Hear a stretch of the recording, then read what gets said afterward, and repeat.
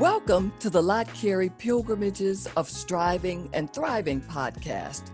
I'm Reverend Dr. Jacqueline Madison McQuarrie, pastor of the First Baptist Church of New Market in Piscataway, New Jersey, and learning coordinator for Pilgrimages of Striving and Thriving. The Pilgrimages of Striving and Thriving weekly podcast grows from a multi-year journey among pastors committed to flourishing in ministry. This is a project of the Lot Carey Foreign Mission Society and is made possible through the generous support from the Lilly Endowment. Learn more about Lot Carey and how it helps churches to extend the Christian witness throughout the world at lotcarey.org. That's LOTTCAREY.org. Join us for weekly conversations with pastoral thought leaders who share wisdom from the Black church for the whole church. Let's join Reverend Dr. David Emmanuel Goatley, Associate Dean for Vocational Formation and Christian Witness at Duke Divinity School, and the Project Director for Lot Carey's Pilgrimages of Striving and Thriving.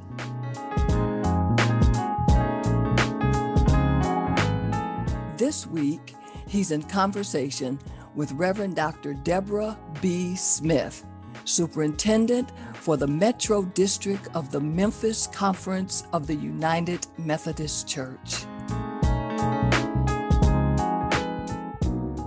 We rejoice to welcome in conversation today Reverend Dr. Deborah B. Smith.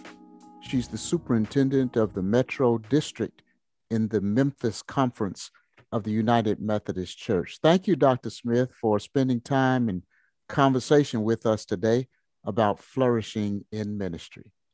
Thank you for having me today. I am indeed honored and blessed to have this conversation.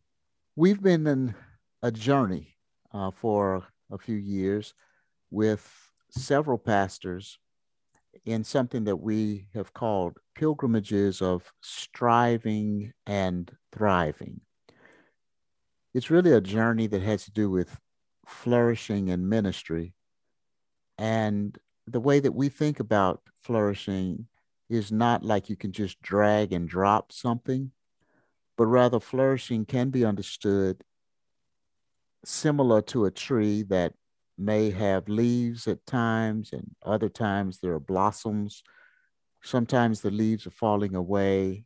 And then there are other times where there are only branches, but still the tree is healthy and thriving. And while that's one way of thinking about flourishing, could you describe for us what flourishing in ministry looks like to you? Let me say that I like the metaphor of the tree, where you can have, we're going to be flourishing, you can have blossoms, but so you can have a tree that is just barren and sick and not thriving.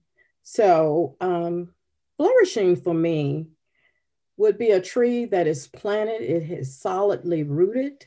And so a pastor is one who would go into a church and its context and be aware of what is going on in that community and what is going on in the church, in the culture of the church, where their priorities are and what they have committed to do. And that may sound strange because when we're in church, we believe everybody is there and they have a commitment to Jesus Christ and what that looks like. But we know that the church can be multidimensional. Some of us come there with other goals. So a pastor who goes in and does some kind of asset mapping in the community to see where their strengths are, what can and does the community contribute to the overall, I would say, the foundation of the church. How do they perceive that church? What would they say if that particular church, if it were not there any longer? So I think that's important to go in and see what assets that community has. And then the question becomes, what should a pastor do with all of that? Well, I would think that the pastor, first of all, should do the same thing with the congregation to see where their goals and priorities are as well, and to make sure that we are in a situation where we can match the gospel with our actions and what we're called to do. So after having gotten that information, then let's look and see how we can frame the gospel, and especially in a Black context, to address any injustices that we have already seen in the picture, and to see whether or not the congregation is committed to going out of the church walls and into the community to walk alongside with the citizens there, or to even lead in some instances. So for me, a flourishing ministry would be one where it's not static within the walls of the church. It's outside, it's in communications, and it is done to offer the empowering nature of Jesus Christ, where it is one that is full of action, and where we can exercise our faith as one of the power to bring the good news and promise of Jesus Christ. But in that good news, it should be liberating. It should be one where we know, we see, and we are here not to judge, but to offer Christ so that we could see a way out together with hope. And so with the tree analogy, I think if one goes in like that and plants those kinds of seeds for their tree, it should flourish. The community can own that church and not see it as a place that they don't know anything about and view it as mysterious, but maybe could feel more welcome if they are not attending that church at that time, but they don't necessarily have to attend. If we have ministries that are thriving and attending to the desires and the needs of that community in collaboration with members of that community, then it should thrive. It should be grounded in prayer. And the pastor should be the leader out there to show them this is how it looks when you walk in faith, that you're not afraid of your neighbors. And I say that because I've had several pastors who've gone to some churches within the certain neighborhoods. And when asked to go out and do outreach or lock arms with the neighbors, one very candidly said to me, well, you know, Pastor, we are afraid of our neighbors. And I said, and perhaps it was kind of a flip answer, but I think rightfully so, a great response. I said, well, one thing you should know, they are afraid of you too. And so, and they looked. I said, they don't know what you're doing. They don't know what your motives are. So I think once we get rid of that barrier and own why we are resistant to getting out and contacting and connecting with our neighbors, then we can move forward. And that causes the tree to flourish. It takes root. You talked about asset mapping. That's not a term that is widely used in some churches. Could you talk just a little bit about what you mean when you say asset mapping? Yes, and you're right. That's a carryover from the days when I worked at the university. So asset mapping would just be just a little walk, maybe, first of all, through the neighborhood or a drive to see what grocery stores are there. Where do people gather? Who is the informal leader in that neighborhood? Are there any hospitals, any healthcare providers in that neighborhood? What about other churches? Is there a possibility where we could get an ecumenical network going in that community to see what is already being done? When we're in that community, we sometimes don't have to go in and create something.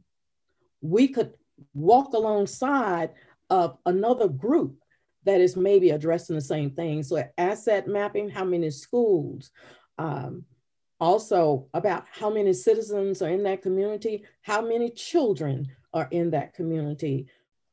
As you've talked about the importance of knowing your community and having an asset-based approach knowing who is there formally, informally, individuals, institutions, then it's pretty clear that the context where a pastor serves is crucial to the kind of content of ministry.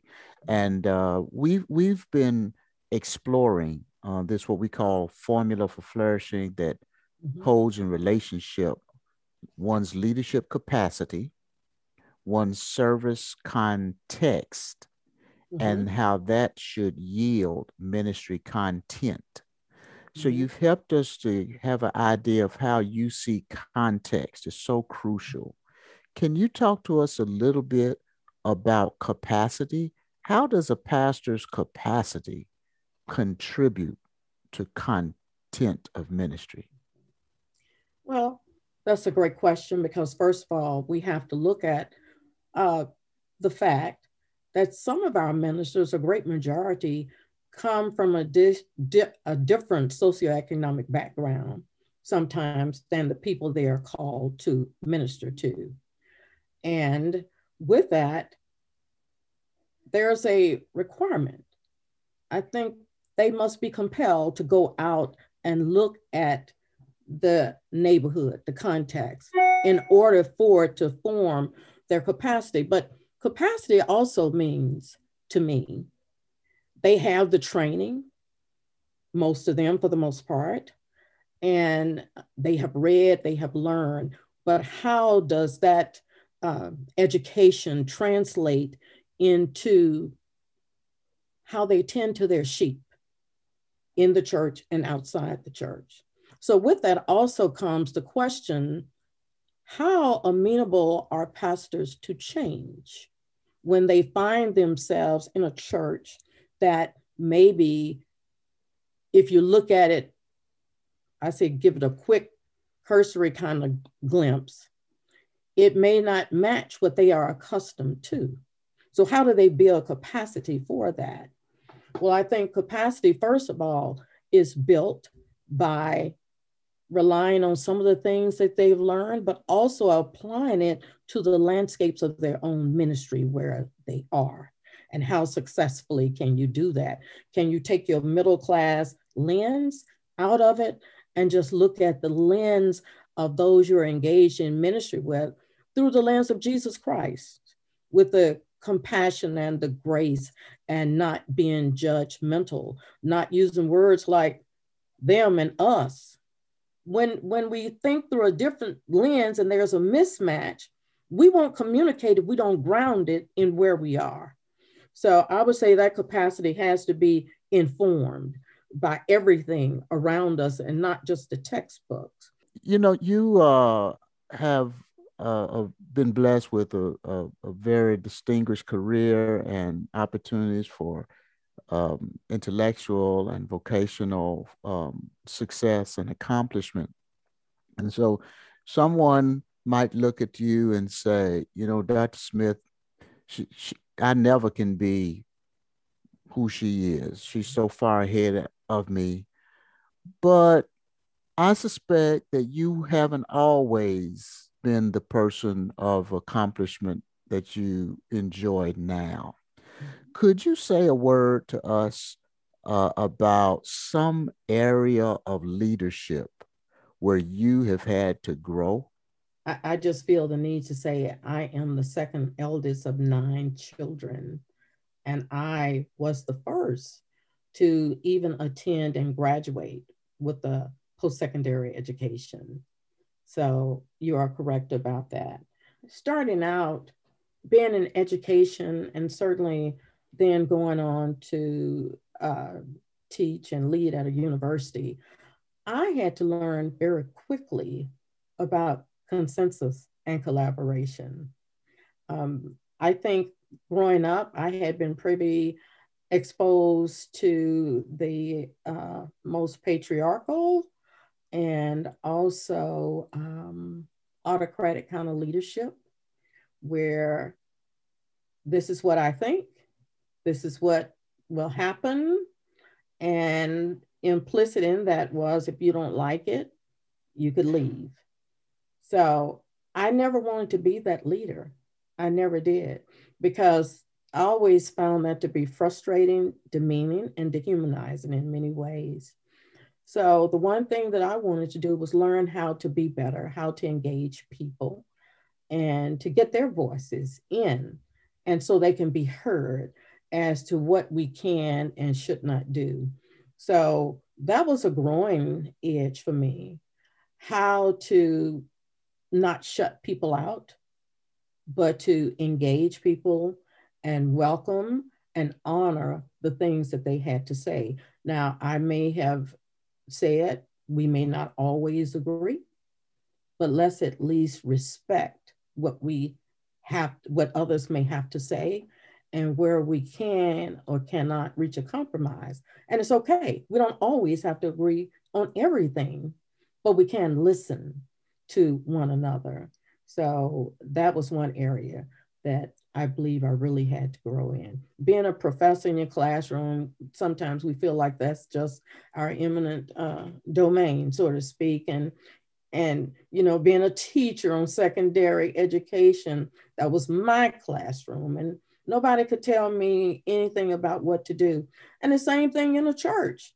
This is my church, my people, and we're just going to do what I say do. And I've even heard that growing up from a pastor. And it made me feel uneasy, because it just made me think and believe that my voice did not matter. So I had to make sure I did differently. Are there some steps that somebody could take to learn how to be more collaborative?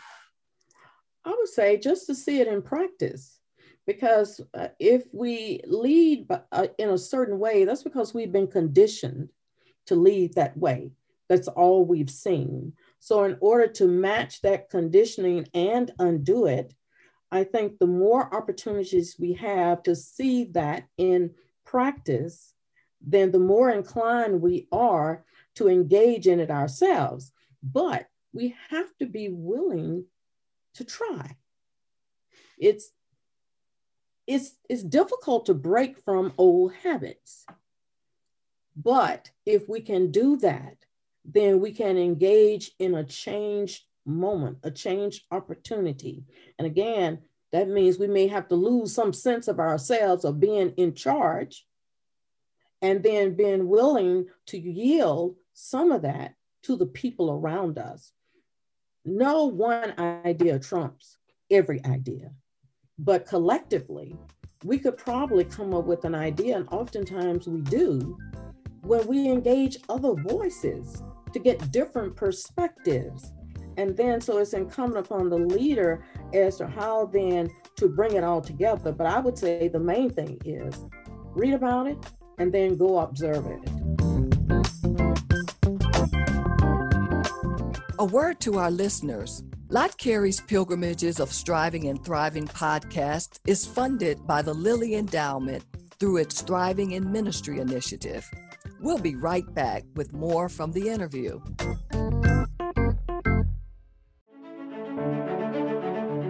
Since 1897, the Lot Carey Global Christian Missional Community has helped churches to extend the Christian witness around the world. We collaborate with indigenously led communities to bear good and faithful witness to Christ Jesus through ministries of evangelism, compassion, empowerment, and advocacy in Africa, Asia, the Caribbean, Europe, North America, Oceania, and South America. Together, we are touching lives with transforming love. You too can help to extend the Christian witness throughout the world. Visit us at lotcarey.org. That's LOTTCAREY.org. Thanks for praying for and investing in the good news globally through word and deed.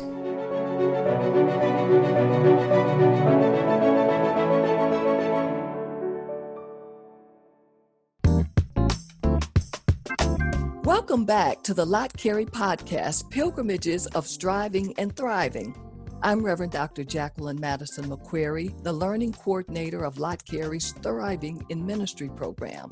Each week in this podcast, my colleague, Reverend Dr. David Emmanuel Goatley, interviews a prominent Black pastoral leader to gain insight for flourishing in ministry. Now, back to more of his interview with Reverend Dr. Deborah B. Smith, Superintendent of the Metro District of the Memphis Conference of the United Methodist Church. What brings you the most joy as a pastoral leader? For me, the most joy is when we're out connecting in the community, in the neighborhood, where we are being engaged in the lives of people in ways where they would allow us to be. Also, dismantling barriers and boundaries that maybe people did not know were necessarily there, because institutionalized racism and other forces like that are invisible if you don't know how to identify them and how to access them. So that brings me a lot of joy. How can we walk alongside and empower people whom we meet as to how they can navigate through their community and through their lives to make a difference and to make it better? Can you share with us some of the best advice that you have received about pastoral leadership? The best advice I think I have received, and it may sound very simplistic, is whatever you do, whatever decisions you make when it's involving the church community or the community, don't be out on that limb by yourself. You get others to join you when it's time to make a decision or to effect some kind of change or anything that impacts the life of others. Then you want to have somebody walking alongside you. And it may not necessarily be the people that you would think would follow you, but the Lord will send you somebody who could be out there with you. And then if you find yourself standing alone and everybody's at the tree, then maybe you might want to rethink what you're trying to do. And that to me has been priceless, because if you do have somebody who's also seeing the vision and dreaming it and living into it, then they usually can bring along some others. And the more unpopular the change may be, fewer people, but don't stand out there by yourself. And that has kind of bailed me out of a number of situations that could have been very controversial. Talking about not being out there by yourself, most Black Americans are a part of churches that have majority Black membership. Mm-hmm. And you are flourishing in a denomination that, depending on what numbers you read, may be around 5% Black participation. Can you say a word to us about what it means or how you experience being a Black, both pastoral and denominational leader mm-hmm. in a denomination that is predominantly white? Mm-hmm. That was not my planned journey that I thought I was going to take. I started out as AME, African Methodist Episcopal. And then when my husband and I moved to New Orleans, I was so eager to connect with a community, a church community. And we noticed that we saw this sign that said Methodist. So we went in, and the entire church, everybody looked like me. It was a Black church, Black pastor. And we were having the time of our lives, just really enjoying it. And then one day I looked up and it said United Methodist. I didn't think anything of it because everybody I met, everybody was Black. Even the other churches we connected with was Black.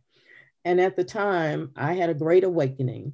I invited our youth to go along with me. I was a youth minister at that time, to an international meeting of the youth from the United Methodist Church. And there, my eyes were open. I realized we were definitely in the minority. And so even my youth, and I had about 50 with me, they said, I didn't know it was going to be like this. I said, I didn't either, but isn't it great? I said, but this is what we're going to do. So they had like where the youth could sign up to work on the newspaper, sing in the choir, or go out in the community. I said, so there are so many of you, I want at least 5 people on each one of these areas. And I had to sit back and reflect on that. And I was stunned. But I felt welcome because I started out in a Black church, although it had United Methodist as the denomination. So as time went on, my experience pretty much were, I would say, limited to the experiences of the Black church in the United Methodist denomination. But soon after, maybe I decided that I wanted to pursue ministry in the United Methodist Church. I still had somebody who was encouraging me, and it was a Black female. And when I questioned about the gender, I realized that the United Methodist Church had been ordaining women at least 50 years from the time that I asked prior. But I didn't see that in the pulpit, although we had that great history. But I went on and I pursued getting ordained in the United Methodist Church. And then reality hit me again. And so when I came to Memphis and knew that I had to finish my requirements for ordained ministry, I realized everybody on that board was white, Caucasian. And that's when I almost put on the brakes in my mind and spirit, like, Lord, can I do this? But I cleared the ordained ministry board, and then I was assigned to my first appointment, which was at a church located in a middle and upper class neighborhood. And I was the first person of color to walk into that pulpit as an associate. And it was a large church ministry. There were no people of color, maybe 2. And that was it. I didn't know at first what to do. I knew I could not go out and preach the way I would have had I been in a Black church. But then I realized faith is faith, no matter who may be sitting in the pews. And so I looked at, as Black people, we resonate with the Exodus story because it's liberation and God's promises that he kept to get us to the other side, although there was another Pharaoh waiting on the other side. But I remember they were very lukewarm with my preaching. And this particular time I was talking about how the Lord had said Pharaoh would change his mind and he would start out with these frogs. And I mentioned one of the frogs, the frog story. And my mother had some frogs that she just really hated that had been gifted to her. And I brought them to the pulpit and I told them, how people walking around, they got so used to the frogs, they were on their heads, they were everywhere. And so the lesson that I wanted them to take from that sometimes we can be so entrenched in who we are and our privilege that we get accustomed to walking around in the middle of things and don't even notice, as long as we still have our privilege and live in that privileged life. That some things may be an inconvenience, but sometimes we don't see the frog on our own head. And they love that. And they say, well, you need to push us more. And I realized it was maybe my fear and my trepidation of offending somebody that I had not been true to the word. I had not allowed my prophetic voice to really come through. So I did. After I'd been there a couple of years, because in ministry, you have to have some relational experiences with people before they can really listen to you and trust you. Especially, I knew in that kind of environment, they had to know more about me. And so I remember, and I prayed about it. And the senior pastor said, "What's in your heart?" And I just said, "I need to address some of the racist behavior I have encountered since being a pastor." And he said, "Go with what the Spirit is giving you." So I never shall forget, that sermon was moving from racism to gracism. And I talked about some of the racist experiences and words I'd heard as a pastor in that church. That did not go over well. That did not go over well. But in that moment, I realized I have to be true to who I am and keep my voice and continue to offer Christ, even if it makes people feel uncomfortable. And I had an opportunity to talk about the oppressive systems and structures that were in place. But I also had an opportunity to push them out of their comfort zone. If you were going to offer one word of advice to some practicing clergy or aspiring pastor about flourishing in ministry, what would that one piece of advice be? Be grounded in that community and look out and look up, because there you will see the Lord in the people you interact with, and you'll look up unto the hills from whence cometh your help. So I would just say, always be grounded in that context. Know the people that you are reaching out to, and then don't be afraid to act according to the way the Spirit prompts you. You don't have to be comfortable. In ministry, we are not called to be comfortable, but we are called to offer the love of Jesus Christ. Dr. Deborah B. Smith, the Metro District Superintendent in the Memphis Conference of the United Methodist Church. Thank you so much for this time of conversation and for sharing so generously your wisdom with us. Thank you. It's been my joy to be here with you and just to have this conversation.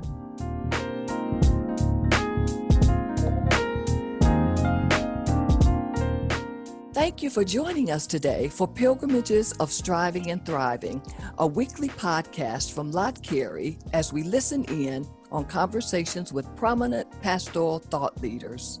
Join us next week for a conversation with a new guest and fresh insights. Wisdom from the Black Church for the whole church. I'm Reverend Dr. Jacqueline Madison McQuarrie.